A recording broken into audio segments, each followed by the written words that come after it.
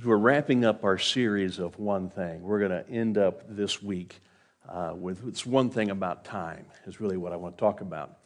And coming out of Philippians, the 3rd chapter, Paul makes this one statement, and we'll look at it in just a bit.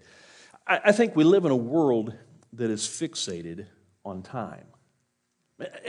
It's all about time. Everything deals with time. We count the days. We count the hours, the minutes, the seconds. We even count the milliseconds.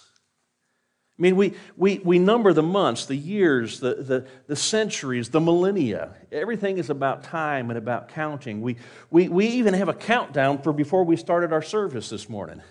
You know, it was counting down the numbers, and all of a sudden, then Sean's supposed to show up and start off kicking things off. Time is really nothing new. As a matter of fact, it's been around a long, long, long time. It's always here when we begin to consider it. Measuring time, however, has become a fascination for people through the years, and they've come up with different ways in which they can measure time. Throughout history, they've come up with so many different ways of keeping track of time. I want to share with you just a few examples, and we've got a picture up here with a variety of different ways in which mankind has determined what time it was. Let me run through a few of these. There's the clepsydra, which is a water clock. It's unique. It's right there with the elephant in the middle. And we go, what? That's interesting. But through the years, they've used this ability to use the weight of the water and gravity and so much water and drip through different things, or they would use a bowl and fill it, and then as it would empty through the day, it would begin to show the different times. This one in particular was recognized back in the 16th century BC is when we began to see the water clock to be used. All right, it's a unique example. Now, the one here with the elephant was invented back in the 12th century AD by a man by the name of Ismail al-Jazari over in the Mideast. Then there was the earliest sundial, which we understand to be known through archaeological records, was found in Egypt and in Babylon around the 15th century BC. And they tell the time of day when there is sunlight and the apparent position of the sun as it changes across the horizon. The shadow then is cast on different hour markings that are laid out. So you can know, at least during the daytime, what time it is. Then if there's no sun in the sky and it's dark out at night, then people would use moon dials or nocturnals that would base upon the revolution of the stars in the sky, and they'd be able to determine what time it was at night. There's also an hourglass or a sand glass that they use. There was a device used to measure the passage of time. It's composed of 2 glass bulbs in which would be filled with some form of material such as sand, and it would come together with this little funnel in between, and we still use them sometimes when you've got a board game or something. You flip it over, you know you got a minute or 3 minutes or whatever the amount of time in capsule has been put in there. And so those have been used for a long, long time. The first time this actually is recognized, we see it coming about in the 8th century AD with a Franciscan monk who made one. And it was very common during that time then to be used. About 1,000 years ago, a sun watch was invented, and it's the one that looks like it's dangling on a pendant over in the far left corner. And how that one works, it works upon the 2 solstices, the winter solstice and the summer solstice. So it depends on which month that you're in. And then you would hold it straight up. And if it was the summertime, then you would turn with the little hole towards the sun and allow it to go in through the hole on that ring or that pendant. And then the little light would shine through, and then you'd line it up with whatever month it was. So here at the end of May, we would put it over the month of May, and then the light would then shine through and hit the time of day that it was. Interesting little ways that we figure these things out. Then we have the pendulum clock, like the cuckoo clock there. Germany was famous for creating these pendulum clocks, and they were used for about 270 years. The first pendulum clock that we discovered was made by a name of Christian Huygens in 1658. And for nearly 300 years, about 270 years, it was a very common clock to be found everywhere. People would utilize that until the quartz clock came around, which we have today, which is mechanisms that spin and do all these different kinds of things. Now, there was also another type of clock, which I'd never seen, but it's also what they call an oil lamp clock. And it consisted of graduated a glass reservoir that would hold oil within it, usually whale oil, and then they would burn that, and as the oil disappeared, it would also measure the hours of the day. And so you know how long it would take, all right? And so they would put the fuel in, and as that reservoir drops, it provided a way to measure time. Now, the principle behind such timekeeping devices is that they measure the quantity as it either increases or decreases, or the sun setting and how it moves the shadows, and all those things come along. Burning fuel at a steady pace sometimes would fit the category, and like the oil lamp, there was also a bonus. You also got light. So a couple things out of it, all right? Now, in 1948, something was invented by Harold Lyons called the atomic clock, and you see the picture of it up in the far left. The atomic clock is still something we use today.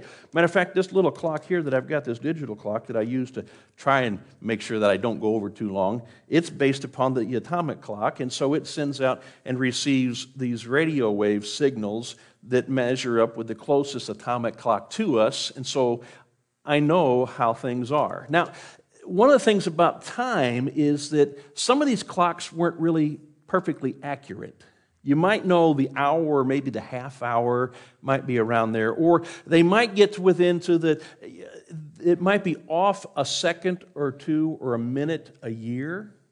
Now, the atomic clock, I want to share with you this. The atomic clock is probably the most precise clock, and they say that with the atomic clock, it uses this correct measurement of the seconds as the base of the modern timekeeping. The International System of Units, SI as they refer to it, defines 1 second as the time it takes a cesium-133 atom at the ground state to oscillate exactly 9,192,631,770 times. How do we measure that? And as a result of that, the atomic clocks are designed to detect that frequency, and most of them today are using atomic fountains in a cloud. Now, they say that atomic clock will only deviate about 1 second in every 100 million years. I don't know if they've ever really measured that or not, but we are so fixated on time and everything about time. We like to watch our clocks, don't we? And we hate it when somebody else is causing us to be late, because we've got to go. We've got to get going. We can't wait for the clock to hit and the bell to ring because work is over and we're out of here, right? All these different things are happening about time. How many of you woke up with an alarm clock today? Why? Time. You didn't want to be late for this wonderful message, did you? Well, yeah. Some of you probably set your clocks later than that, so you don't have to be here, so you can watch online. So we're glad to have you joining us today. All right, now, we live in such a fast-paced world today. Production-type lines of things at lifestyle. We want things to be churned out quickly and orderly and keep the same quality. We go for fast food, we go for quick fix, expressways, prompt surface, rapid transit, instant noodles, and Jiffy Lube, right? We like things now. We are a microwave society. If it was possible, we want to invent a shortcut to anything and everything. How about your spiritual life? Wouldn't it be great that all of a sudden you are a mature Christian? Amen. And we want to mass produce disciples of Christ to change this world. Do we have enough time? We know that relationships take time. Building trust takes time. Jesus speaks of our spiritual life, however, in agricultural terms. So you listen to his parables, and he's throwing out, rather than an atomic time clock on how long it's going to take for you to get to where you need to be, he throws it out in these explanations of agriculture, such as the vine and the branch. It takes a while for that branch to grow off the vine, doesn't it? He talks about the tree and its fruit, the seed and its crops. It cannot be rushed. There is no shortcut to it. nothing a farmer can do to speed up the day of harvest. It just doesn't happen. So you've got to wait. You've got to be patient. And patience is something we all have, right? I think we struggle with that. At least I do at times. So a discipling life, a mentoring life, mentoring maybe a child as a parent, all these different things, they take time. And there is no overnight magical sprouting of children that all of a sudden, that they're there. When we first had a child years ago, my thought was I'd like him to come walking and talking with a part-time job. That did not happen. All right? We can't wait for them, to learn to sit up on their own. And then to crawl, and then to walk, and to run. And then we want them to stop. Why? Because they're growing up so fast. And then we say that all the time. My God, you're growing up so fast. But really, it's time. And we've got to be patient with things. So I want us to learn a few things this morning about time. And maybe we'll look at some passages of Scripture that teaches us to learn how to be patient with our time. Because after all, God is. So the first thing I think we need to understand, we need to learn to trust God's timing. God has a different view than ours about time. And Jesus even says, He knows when my hour has not yet come, mother. Right? Just pay attention to whatever He says to do it, and so go get whatever He says. Mom, it's not yet time. But He does anyway. And in John 17:1, He says, Father, the hour has come. It's time. And His timing is always perfect. Time works for Him, not against Him. And you wonder why Jesus entered into this world at the time in which He did? It was the perfect time for the world to truly understand. Why didn't He wait till 2021? And yet, we sit and we wait for His return, don't we? We tend to view time as working against us. We say, well, there's just not enough time in the day. We're running out of time right now. Time is not on our side. All these phrases that we use. Our next thing, our text this morning, I want us to look at comes from 2 Peter, actually, chapter 3, verses 8 and 9.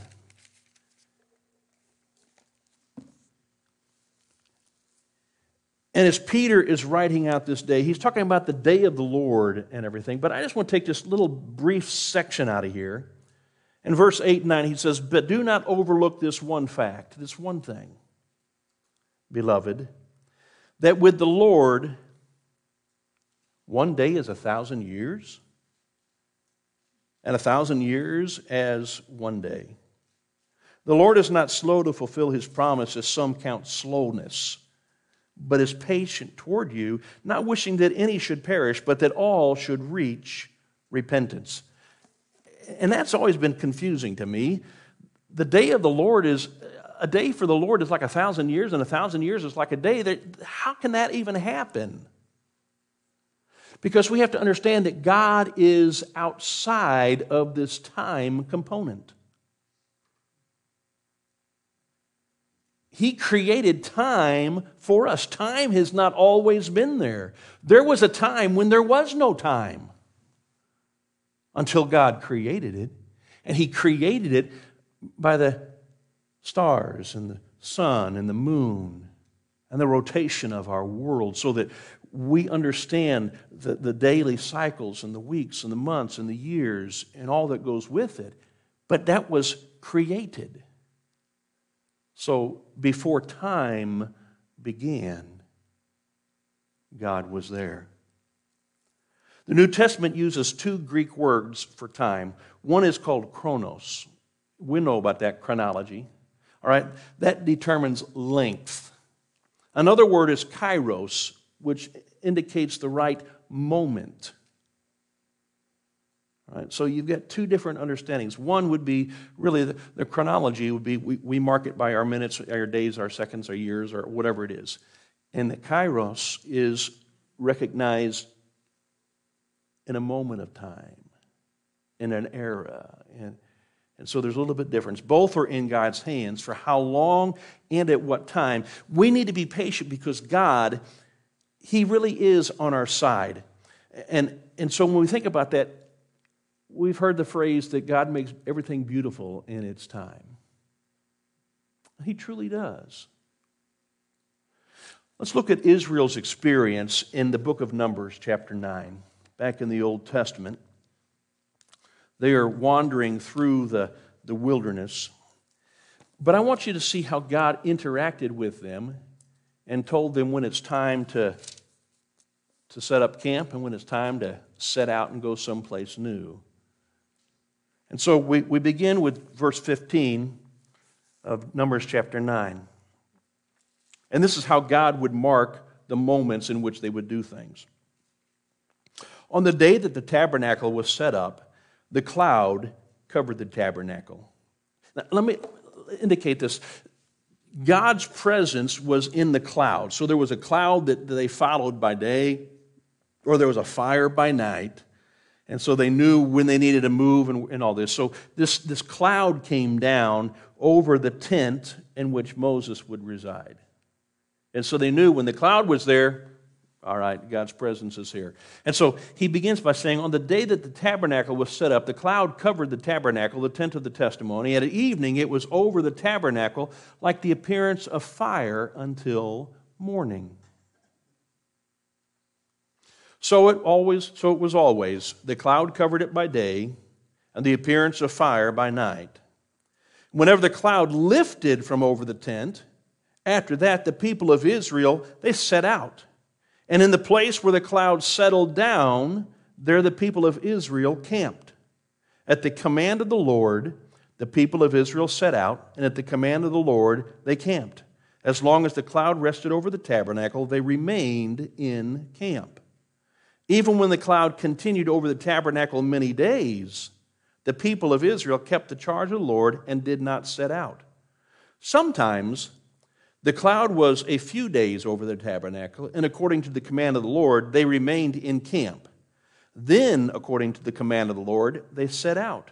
And sometimes the cloud remained from evening until morning.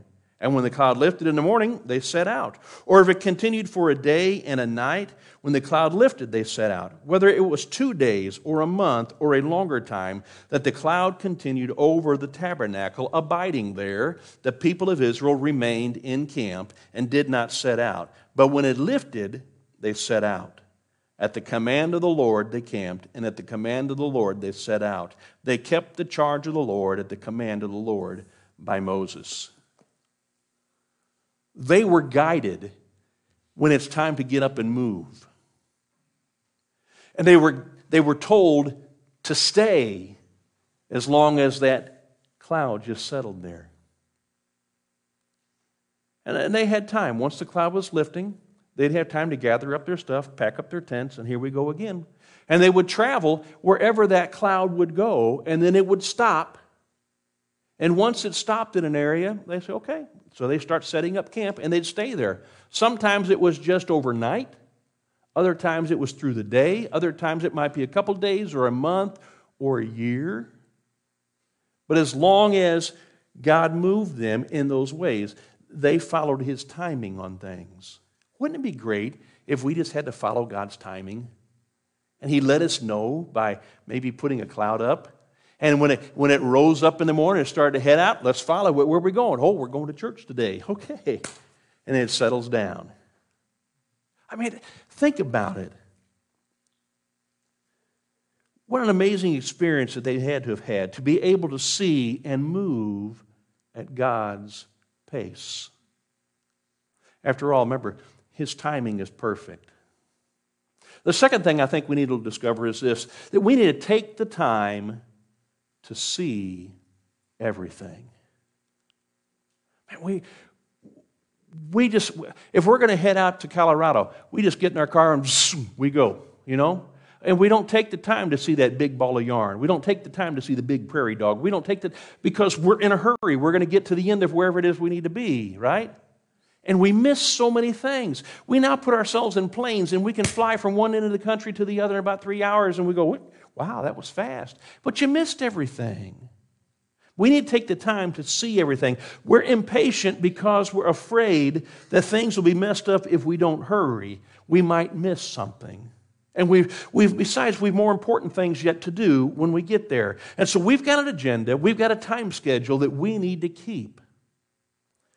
And we're impatient because we expect God to act according to our timetable. We want Him to do our plans. Now, we've used Mary and Martha quite a bit the last few weeks in talking about them. In John chapter 11, they come into the picture again. And so Mary and Martha, and we find Martha outside of her house waiting for Jesus. And she's a little, you can almost see her just tapping her foot, maybe watching at her watch. Where is he? When's he getting here? And so finally he comes. He's late. Not just late, he's too late. Because her brother is dead. When he finally arrives, she confronts him even before he gets into the house. And she says to him basically, why are you so late? You know, if you'd have realized that you could have been here earlier, maybe my brother Lazarus would still be alive. But you're late. Even his disciples were saying, hey, don't you think we ought to get back over to Lazarus' house because we heard he's pretty sick? And Jesus says, no. Let's take some time. And they knew he was dying. But the real purpose was not his death. The purpose was he would die so that God could reveal his power in bringing him back to life.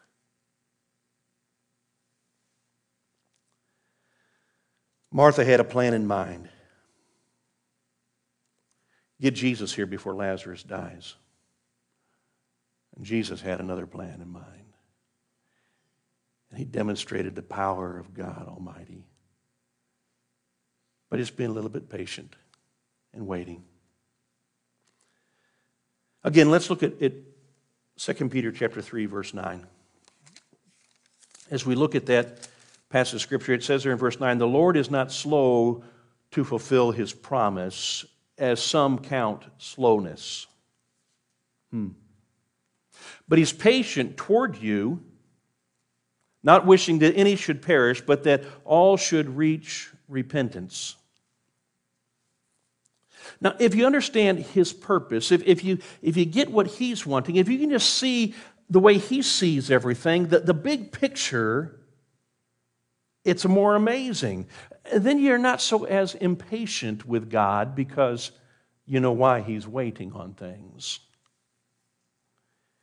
And in our vastly limited vision, God seems slow at times, but in reality, he's keeping perfect timing. Even more perfect than the atomic clock that we've got. Martha and Mary got to see firsthand when Lazarus walked out of the tomb that sometimes God's delays are not necessarily God's denials of what they want. They wanted Lazarus to live.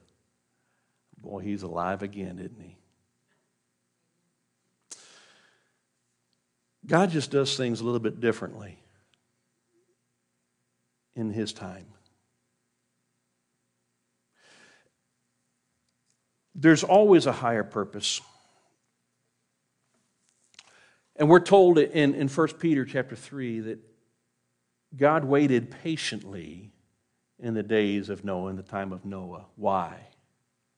Because those 8 people that he was going to save, he needed to have them build this ark. And it was going to take them quite a while to do it because nobody really was wanting to help them. And they were just laughing and ridiculing them. And so he waited. He waited till the ark was finished, and he waited till all the animals were on board, and Noah and his family were in. And then the scripture tells us there in Genesis that God then closed the door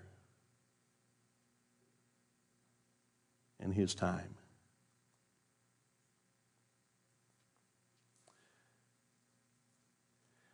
An artist went to go visit an old friend, and he saw her crying. She had just ruined a beautiful handkerchief that meant a lot to her because somebody who had given it to her, and she'd spilled some ink on it. And so now there's this ink blot there.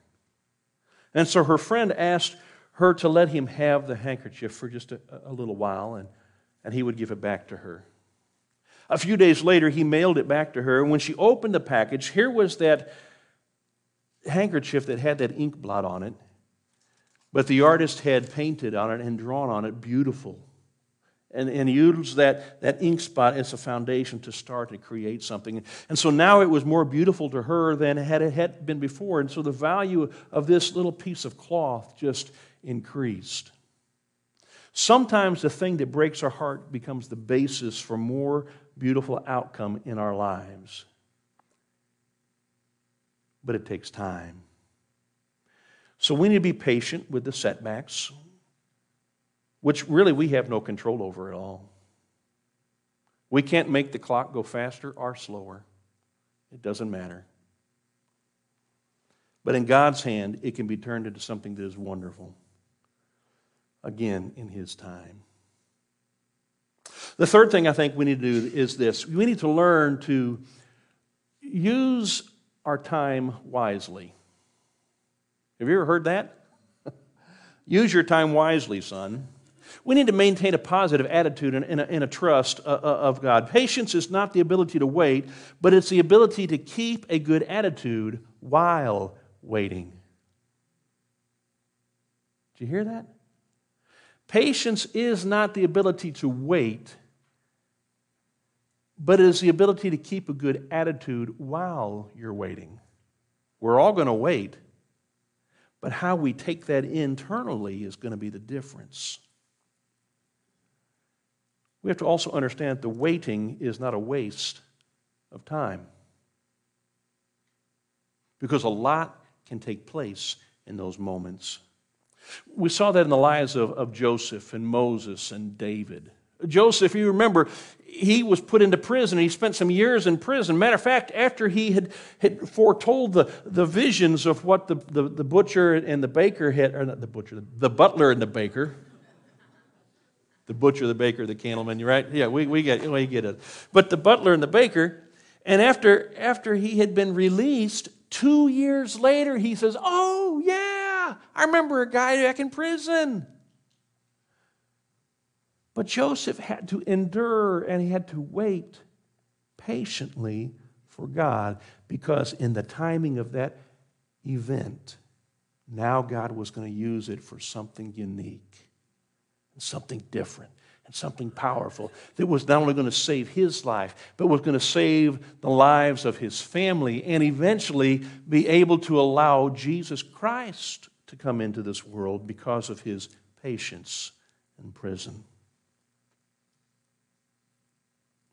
Maybe it looked like God had forgotten about him, but the truth is, in the time that he was waiting, God was working on others, because he was also putting a little famine over in that land of Israel. Going to have to drive the brothers out to come and find some help, because there was no way they would have gone to Egypt.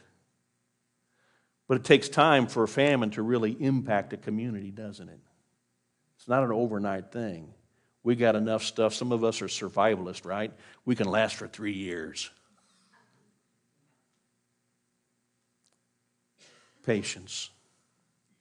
And use the time wisely. Moses, my goodness, think about Moses. He spent 40 years of seclusion out in the Midianite desert taking care of his father-in-law's sheep until that little burning bush on the mountainside appeared. And then finally, he's going to go. David, he's going to fight this giant named Goliath. He's going to go before him, And he's got this intimate knowledge of God. When you listen to how he comes out, you come against me with your sword and your words and all this stuff, but I come against you in the name of the Lord, God Almighty. During David's childhood, as he's growing up, he's the youngest of 7 brothers, and they kind of put him out in the field watching the sheep because it's his job. So he's got to be out there. Throughout that time, what's he doing? He's got that little sling, and he can pick up rocks, and he can practice, and he's throwing at that thing, and he's throwing at that thing, and here comes a lion, and he can kill the lion now because he's fast enough and he's accurate enough. Here comes a bear, and he can kill the bear. Now, as the time has gone by, and all that time of preparation, out in his seclusion, out there taking care of his father's sheep by himself, learning how to use the tools of his trade, and trusting in God for all things, now he can walk down that valley, pick up 5 stones with his sling, and face a man that's nearly 9 feet tall, that has an armor that's unbelievable. And with 1 stone. But it took time for him to develop that skill, didn't it? He used his time wisely. We need to as well. You see, wasted time sometimes can become preparation time for something better. The waiting room actually becomes the classroom for us, doesn't it? And we can learn. So let's focus on our walk with God rather than the answer that he's going to give, because we know he's going to answer our prayers, right? But sometimes it's going to be, not yet. Wait a little bit. But we want it now. We need to focus on our relationship with God, and rather than the result that God is going to give, but it's going to take time. A boy realized that God had made him fast, and so he wanted to have a race to prove to everybody how fast he was, and so in his village. So he gathered the people who wanted to race him in the village, and they put out the race, and of course he beat them all. And the people just clapped and were in awe of how fast he was, and it made him feel pretty good. And so he wanted to have another race, and so he did. He got people from even beyond his village to some of the other places, the communities. They came in, and they would send their fastest runners, and he would race them, and again he beat them all, and everybody just gave him the accolades for how fast he was. But a wise man who had been watching him and how he raced and how he received the applause of man, he organized a 3rd race for the boy. And in this race, he got 2 competitors only. One was a blind man and the other was an older lady. They put him at the start race. Once again, that boy left, and he was at the finish line before they really even seemed like they left the starting blocks. But nobody applauded. And the boy was wondering, why? So he went to the wise man, and he asked him, he said, why weren't they applauding when I won the race? He said, I want you to race again, but this time, I want you to hold their hands and take them with you across that race line so you all 3 finish. And he did. And the crowd cheered and applauded. And the boy asked, he says, I don't understand. Which one of us were they cheering for? Who won? The man said, young boy, for this race, you've won much more than any other race that you have ever ran before. For this race, the crowd cheered not for any winner, but they cheered for the relationship. Winning is not everything. We don't need to be the quickest, the fastest. We don't need to be first. We're supposed to run as if we're going to win the race, Paul tells us. But that causes us to finish. We need to finish strong. There are 2 voices, I think, that speak inside of us. One encourages us to succeed and achieve, while the other calls us to simply just stop and rest in the comfort of Christ. And to know that we are loved by Him no matter what time of day it is. We need to listen more to that second voice that tells us to be patient. God is still working in us. He's still working in your family, in your friends, in the relationships that you have, in the ministry of this church. He's still doing things, but it's not so rapid that we just have it go by too fast. We need to be patient. Have you ever asked or trusted the Lord for something and you fully expected that He's going to give it to you, but instead the response that you receive from Him is just to be patient?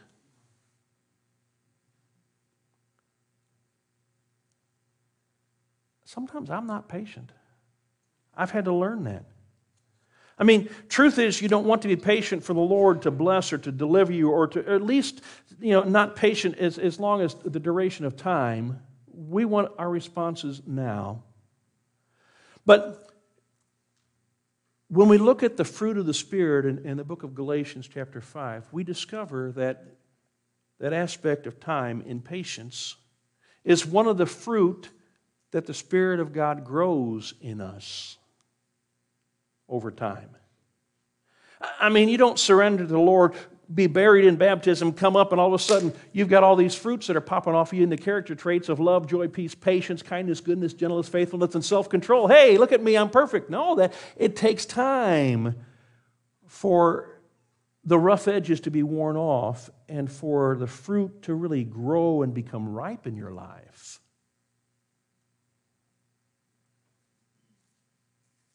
I really don't care what age you are, what generation you come from, whether you're those traditionalists, the baby boomers, the Generation X, millennials, or whatever they're calling the new ones today. If you're living today, you have surrendered yourself really to a microwave society. I've got a microwave in our house, and boy, it's quick. I can put things in for 30 seconds and they're heated up, I started last night about 9 o'clock with a brisket on my smoker, and it's been going all night long. Yeah, you know what I'm talking about, don't you? And so this morning at 6 o'clock, I covered it and put it back in, up the temperature a little bit. I'll get home from church today, and you're all going, oh, I'm hungry now. I'll get home from church today, and I'll take it out, and I'll wrap it in a towel and put it in a cooler. All right, and this thing's going to go all the way into we're ready to eat dinner tonight. Nice and slow, right? But I'm watering at the mouth for it. Why can't we do something quick and fast? Why can't that brisket be done in a minute? Because it won't taste the same. Many years ago, I began talking about the Lord. I used to pray for Him to give me patience, and He gave me children. No,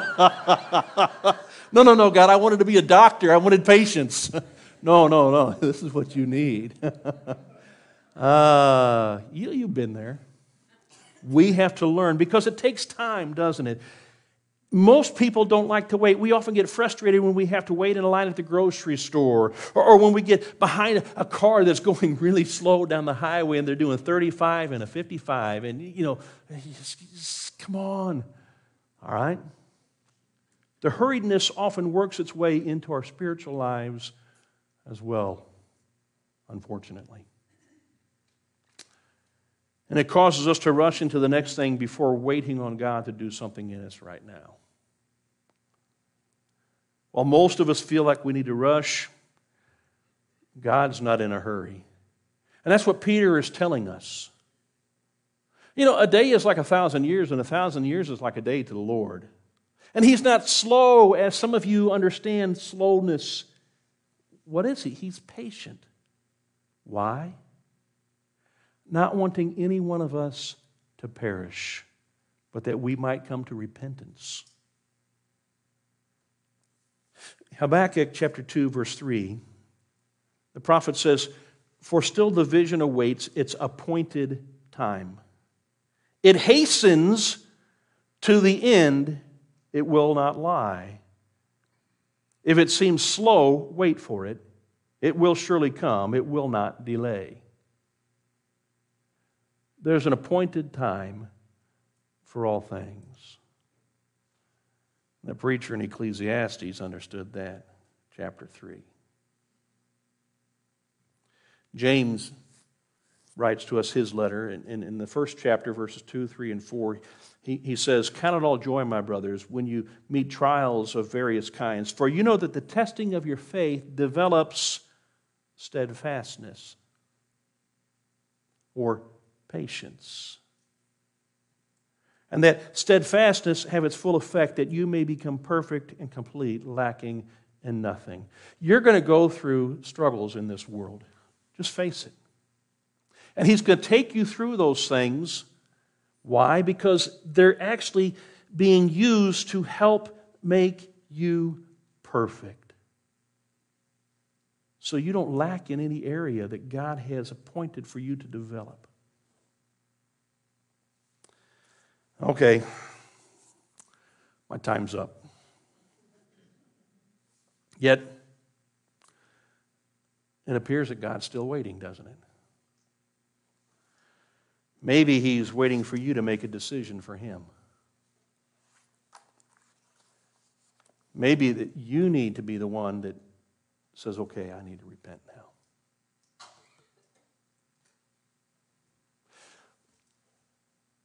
This is your time. This is your opportunity. And I'll tell you what, I'm very thankful that God has waited. Because had He not waited, maybe I may not know Him well. Maybe you may not be here. But He is patient. Because maybe there's someone, if it's not you, there's someone He loves that you love, but they've not yet accepted a relationship with His Son, Jesus. I can be patient a little longer too. How about you? Let's stand together.